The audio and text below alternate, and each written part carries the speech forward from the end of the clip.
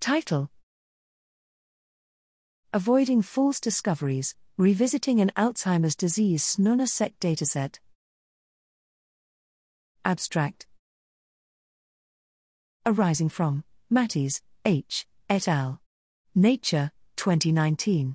https://doi.org/10.1038/S41586019195-2 Mattis et al. Conducted the first single-nucleus RNA-Seq study, snRNA-Seq, of Alzheimer's disease AD.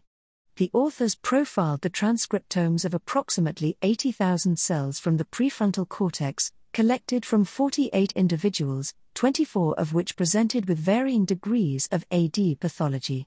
With bulk RNA-Seq, changes in gene expression across cell types can be lost, potentially masking the differentially expressed genes, DEGs, across different cell types. Through the use of single-cell techniques, the authors benefited from increased resolution with the potential to uncover cell type-specific DEGs in AD for the first time.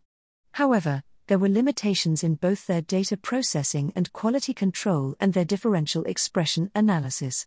Here, we correct these issues with best practice approaches to snRNA-Seq processing and differential expression, resulting 892 times fewer differentially expressed genes at a false discovery rate, FDR, of 0.05.